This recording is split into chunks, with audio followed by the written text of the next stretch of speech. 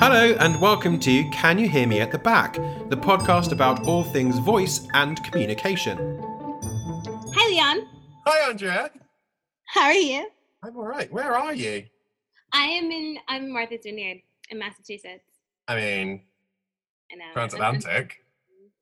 And last time we talked about semantics. No, we didn't talk about semantics. We talked about syntax. Yes. And it occurred to me more recently that syntax, we should probably explain what syntax is. Mm-hmm. So, very quickly, it is the word order. Yeah. So I had an amazing professor who said it in the best way. It was like changing syntax is like changing the furniture in your house. Like it has a place where it likes to be and likes to live, but if you change it up a bit, you walk in and it looks like a completely different place. And that's what it's like learning different languages that have different syntax. Ah. I really like that image of like walking into your house and being like, everything looks similar, but everything's in a different place. Yeah. I like it. Yeah. So like the object and the subject and the verb and the noun would be in a different order, or yeah. So English is subject, verb, object, and there's some languages that are subject, object, verb. Mm. So that's hard.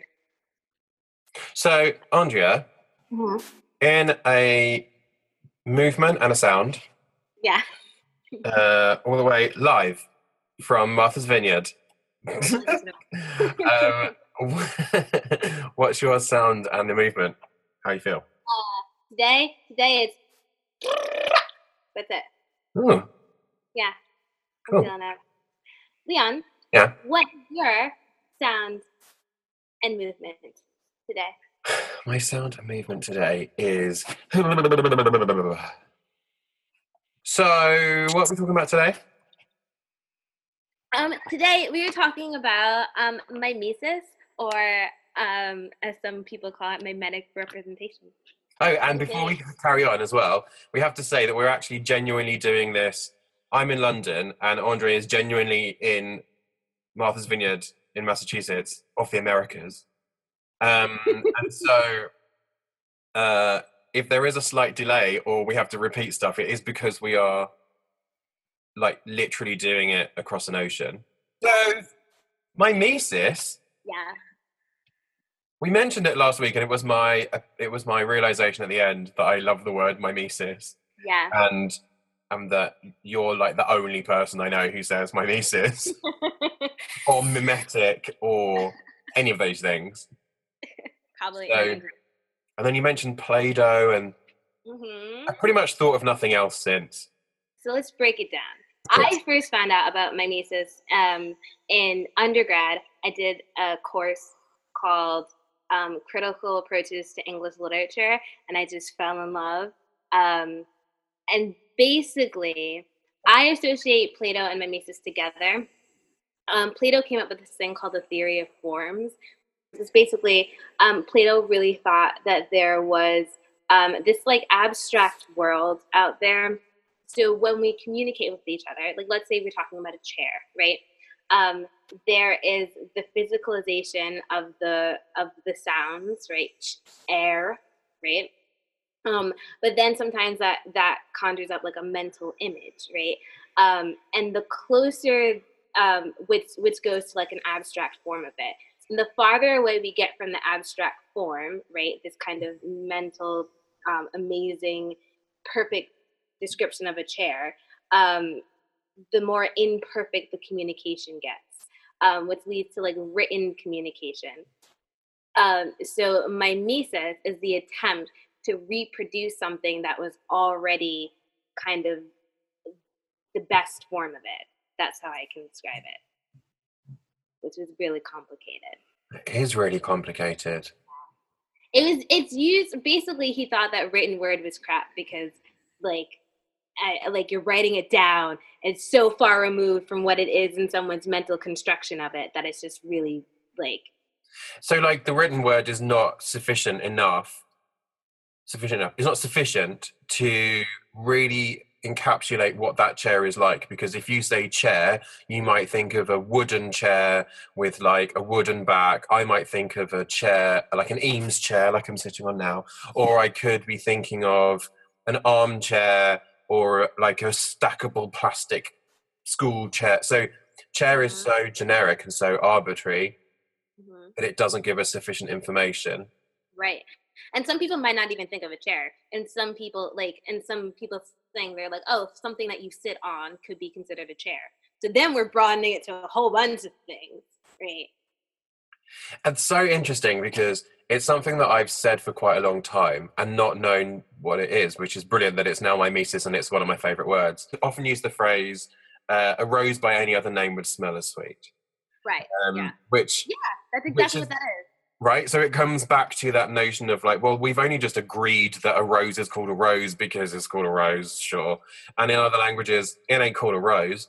So like, by any other name, it would still be the same thing. We'd just describe it as something different. And all names and all nouns and all verbs and everything are just made up anyway.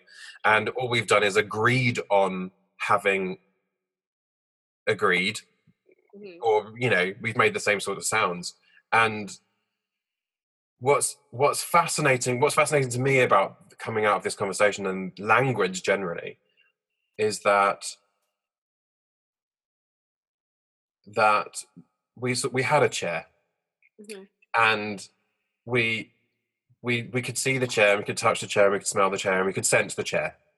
And then we were like, what happens when we are not near the chair? And I can't be like that. And then I walk away from the chair, and then I go, I wonder if the chair still exists if I'm not touching the chair. And then you go, whoa, hold on, that's like existential philosophy and everything else that goes on, just from like not standing next to a chair. Yeah, but that's one of the differences between like when people talk about like a sophisticated animal languages and human languages. It tends to be that animals can't talk about things that aren't in front of them or directly related to them, but humans can. So I can talk about you even though you're not physically present with me, or I can talk about the idea of a pelican even though I might not have ever seen a pelican like in reality or interacted with the pelican at all, but I kind of know the rules around it and I can describe that to you and all that jazz. And that's what makes us like unique in terms of languages and communicating, as far as we know. And I guess in terms of imagination as well, because then you think about people like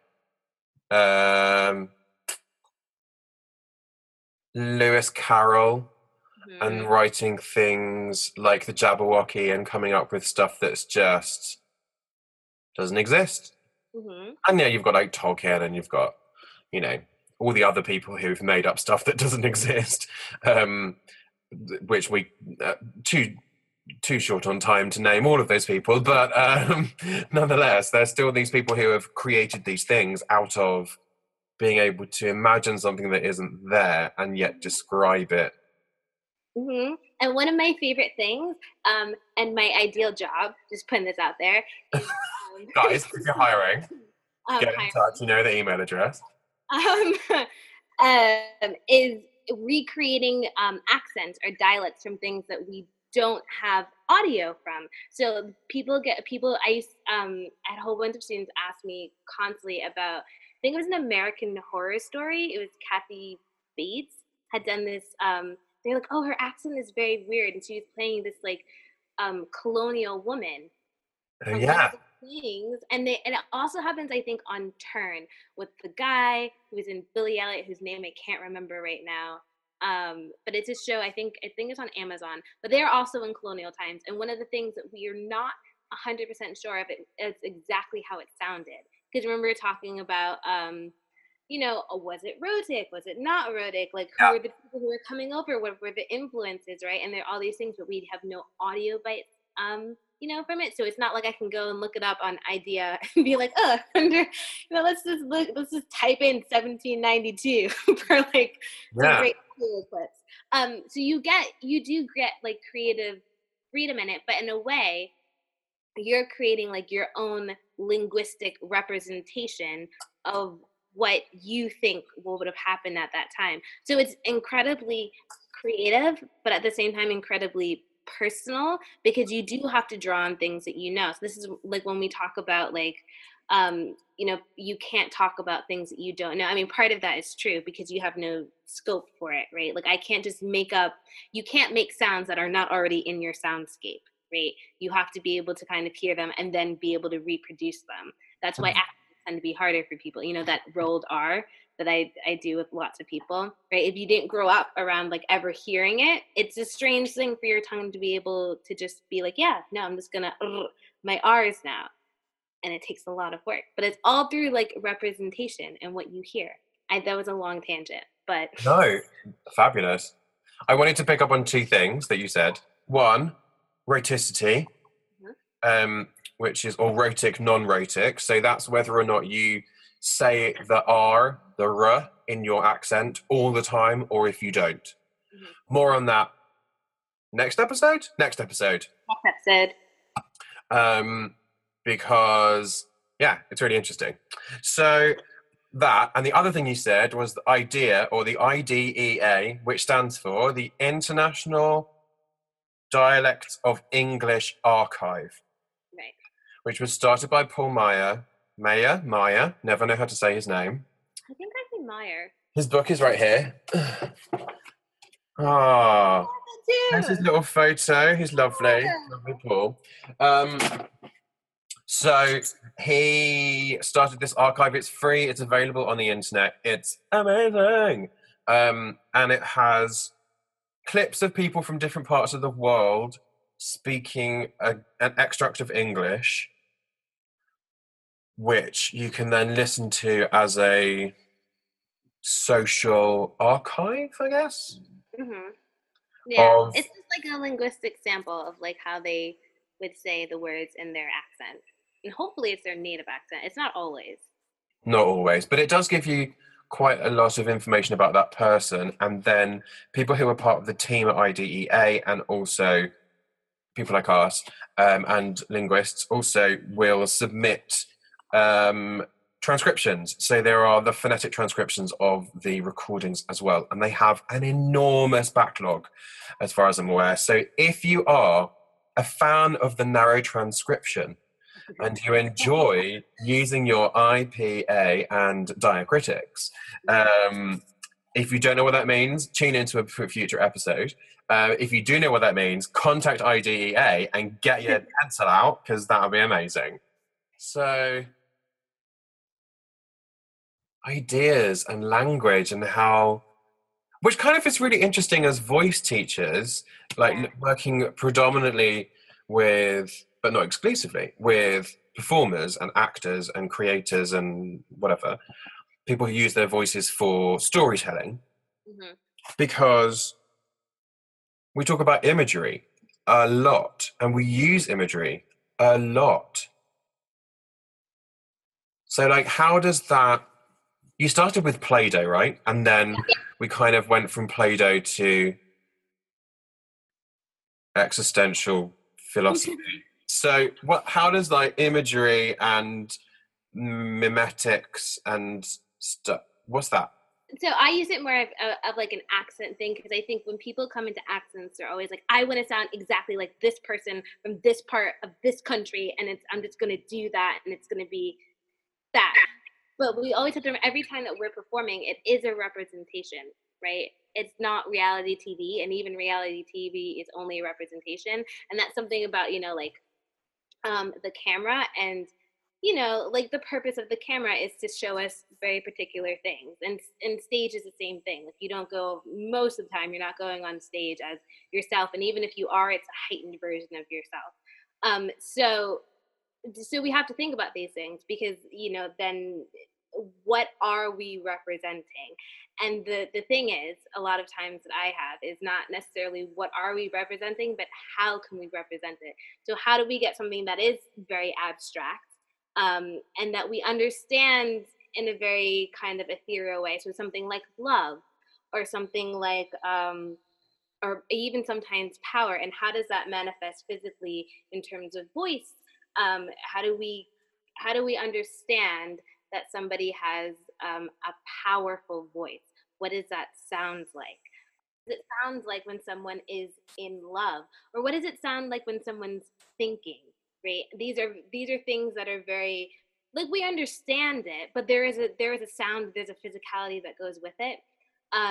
But they are kind of mental abstracts. You don't go to someone and you're like, love, you you right now represent love. Like, that's not something that we understand. We do see anger, right? And we see like joyfulness, but the bigger things, I think we have a hard time conveying in terms of like acting and voice work. So a lot of it is just putting things together, because it is a representation. Making sure, a lot of it too is making sure that it's culturally relevant. So what is understood as being a display of love in, say, Western society might not be considered a display of love in like Eastern kind of societies and communities. So that we're also under, and it can be little things. It can be, I don't know, like little finger movements or hand movements or something in your voice that goes up or goes down, like, and those are the minute things that we talk about when we're talking about like mimetic representation. Like, are you representing the ethereal thing accurately? I would say, I don't want to say correctly, but accurately for your audience, right? So that's my whole spiel. Wow. But his whole thing was that basically, if you bring it back to words, is that words are just completely inaccurate, right? Because by the time you take a concept like love and kind of water it down, every time you go through a form, because there are different forms and each of the forms have names and they had special things and stuff. I don't have all the time to get into that. But by the time you get down to the written thing, it's gotten diluted so much that it barely even resembles the abstract that it was in the beginning. So we're just talking about something that possibly could vaguely link to something that is bigger. So in his idea of this, the strongest and most accurate form was that kind of abstract, ethereal concept, and all the words that we're using are just kind of getting in the way of that. Now, I don't know if he really figured out how we could communicate without these things. I don't know if that was the next step in that. But that's what it is. There's like so much to say about that. I don't know where to start with it, because it's not just the everyday, it's the extraordinary. And how do you,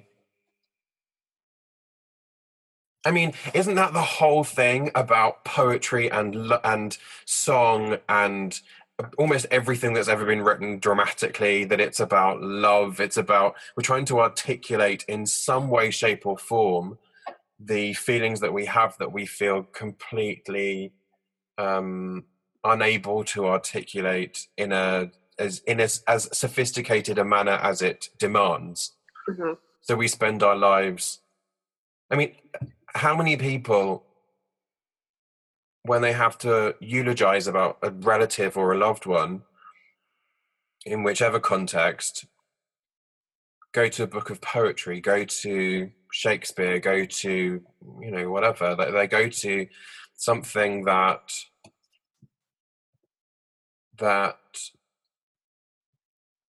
allows them to express what they feel using somebody else's words, because their wordsmithery, or for want of a better phrase, or whatever, is so much more sophisticated than they could hope to achieve in that short space of time.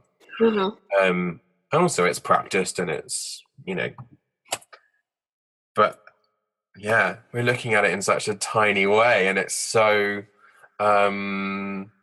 universal to human beings. Mm-hmm. And then to bring in culture to that. Mm-hmm. And I was watching recently quite a lot of traditional Korean singing, opera. I love that. Yeah, because I was editing a friend of mine's paper and he's looking at pansori, but he was looking at pansori as a new way of using the voice in Korea and how it works. And I was watching it and reading the subtitles and thinking, this makes very little sense to me. And yet there are people in the audience going, oh, this is like so moving and it's so wonderful. I was trying to work out, I was trying to sort of strip layers away and try and work out and try and find the sort of core of it, because the core was the same. But underneath it is the same feeling. So the expression of it, that's what I'm trying to say. The expression of it is different, but the feeling is the same. So I was kind of having to strip away layers of like observation and try and really get into it. And eventually, after a while, I was able to kind of see what was going on and think, oh, actually, that is really interesting how they're using that. And also Pansori has then brought in lots of Western influences. So there's more of the kind of, it's less sort of posturing and gesturing that is sort of predefined or prescribed, and a little bit like Victorian theatre was, where you would have to sort of stand and declaim and then stand and declaim, and then you do sort of arm movements and have a hand on hip and stuff. But that it's moved from that sort of Victorian posturing sort of thing through the sort of Stanislavskian, given circumstances, into something that's more realistic or naturalistic. But then is it losing some of the traditions of the, like, is it losing some of the qualities of the traditions, and that sort of stuff? But it's really interesting that you say culture, because of course that has such a huge effect. And of course, everything changed with technology, didn't it? Right? Like once cameras were invented and videos, you know what I mean? Our sense of understanding of reality was wildly different, right?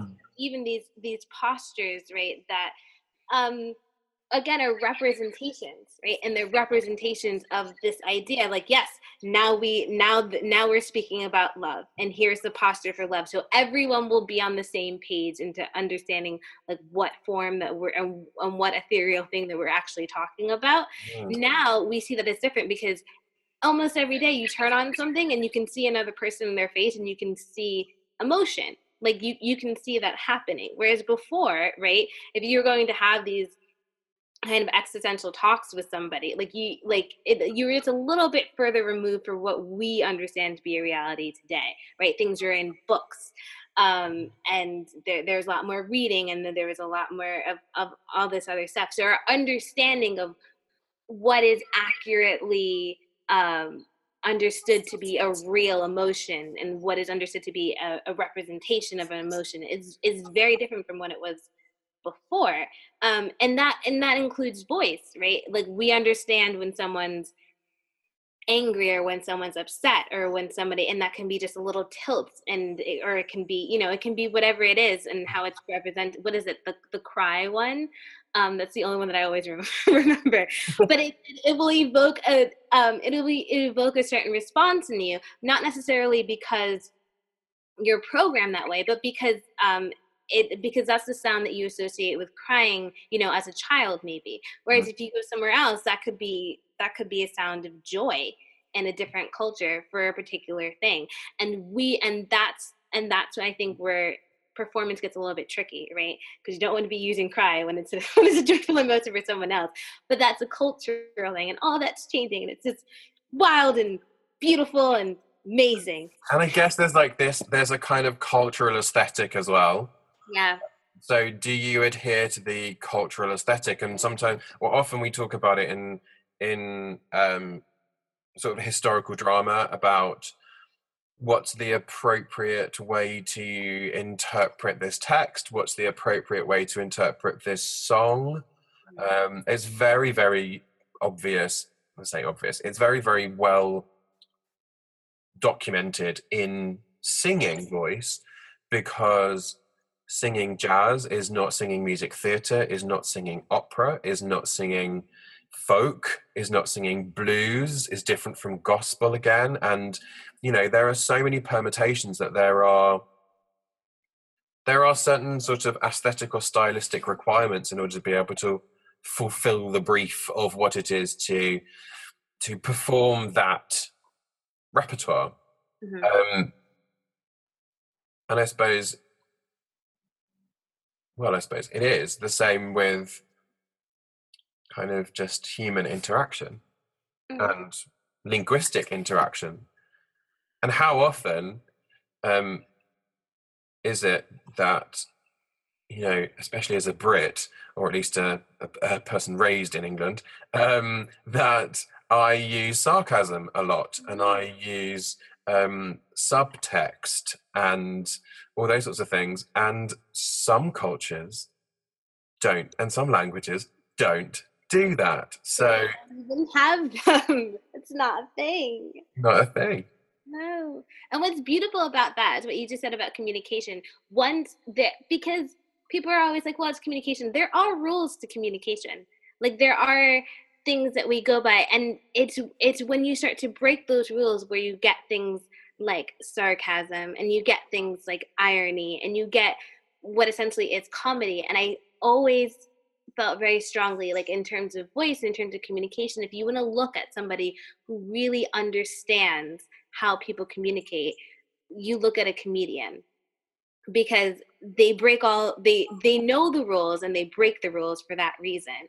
And in a different podcast, when we talk about the rules of communication and maxims and Grace's maxims and things, like we can go through that and how they do it and stuff. But it's really, and it has to do both with the voice, and it has to do with actual, and the words and the intonation. All of those things have rules that are governed within communication, that signals to a person, hey, we're being funny now, hey, we're being serious now. And there's a tone that goes with that too. And it's all about representation. If you misrepresent it, then the communication fails, which is why Plato was like, this isn't really a good system, because like there's lots of failure and miscommunication happening everywhere. But that's like life. And that's where the beauty comes in, and the drama. That's exciting. Isn't it? It's like inspiring. It makes me want to go out and write a book. Go away now and write a book immediately. The link for which will be on our Twitter feed, which is at Can You Hear Me Pod on Twitter. We're on Instagram, Can You Hear Me Podcast. Mm-hmm. We're on Facebook, Can You Hear Me at the Back on Facebook. YouTube, search for us. We don't have a channel yet until you subscribe, and then we'll have a channel. So, guys, it's kind of in your hands. So, like and subscribe. Like and subscribe. Oh, yeah. Like and subscribe. Yeah, that's important. And also, email. You can email us at canyouhearmeattheback@gmail.com. And, oh, yes, exciting news. Just before we started recording, we have officially been able to get through, finally, after literally 2.5 weeks, on iTunes, on the podcast. And the podcast should hopefully, fingers crossed, maybe even by the next episode, be on iTunes. So if we're on iTunes and you are listening to us on iTunes right now, hi iTunes people, can you scroll down to the bottom of the screen where it says best of and all that stuff, and it says rate and review. Just tap your little finger on a 5 star for how brilliant we are. And rate and review. If you'd like to review and just leave a little note, then please do. But make sure if you do, you've already tapped the 5 on the stars, because then we might get in the charts. I've always wanted to be in the charts. I've always wanted to say that. I'm on the chart. Can you imagine? We'd be like... We charted. We charted in the new and noteworthy podcasts on iTunes. That would be so exciting. That would be really exciting. We'd have to do a podcast with some champagne, if that's the situation. So yeah, get in touch with us, follow us. Tell us what you like, what you don't like. Tell us what you want us to talk about. If you'd like to be featured, if you'd like to contribute in some way, we are totally up for that. That would be exciting and fabulous. And to end the podcast, Andrea. Yeah. What's your realization for the mimesis chapter? Representation. Oh my gosh, that's such a loaded word now, isn't it? I'm like, representation is important. I think that's what it is. But anyway, Leon, what was your representation? My realization is that sometimes I think about language in quite a linear way, I think. And I think about it in quite a sort of specific context. And that actually there's much more context to it than perhaps I pay attention to on a regular basis. I mean, I spent the last weekend in Barcelona with a lot of voice teachers, and I spoke English, French, and Spanish, and I was listening to people speaking German. And the way that people communicate in different languages is different, and you do sort of notice it, and the humor's different, and you kind of go, okay. And I mean, my Finnish colleagues literally no idea what they're saying at all, and then they all laugh, and you're like, I don't get it. Well, that's because Finnish is like, I mean, literally only the Finns speak Finnish. It's not like a global language.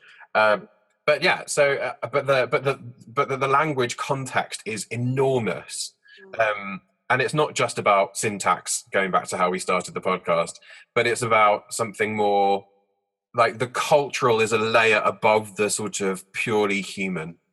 And then, but we're all the same as humans. But then the way that we express it is different, and then the way that we then articulate it is again different. And it's just. Yeah, and that's where the representation comes in, because every time you go up a layer or down a layer, however way you want to look at the forms ladder, right? You gain something, or you lose, or you lose something. It's amazing. It's amazing. I'm going to keep saying mimetic. I think we should just say mimetic every week. I mean, I probably will. Let's be honest.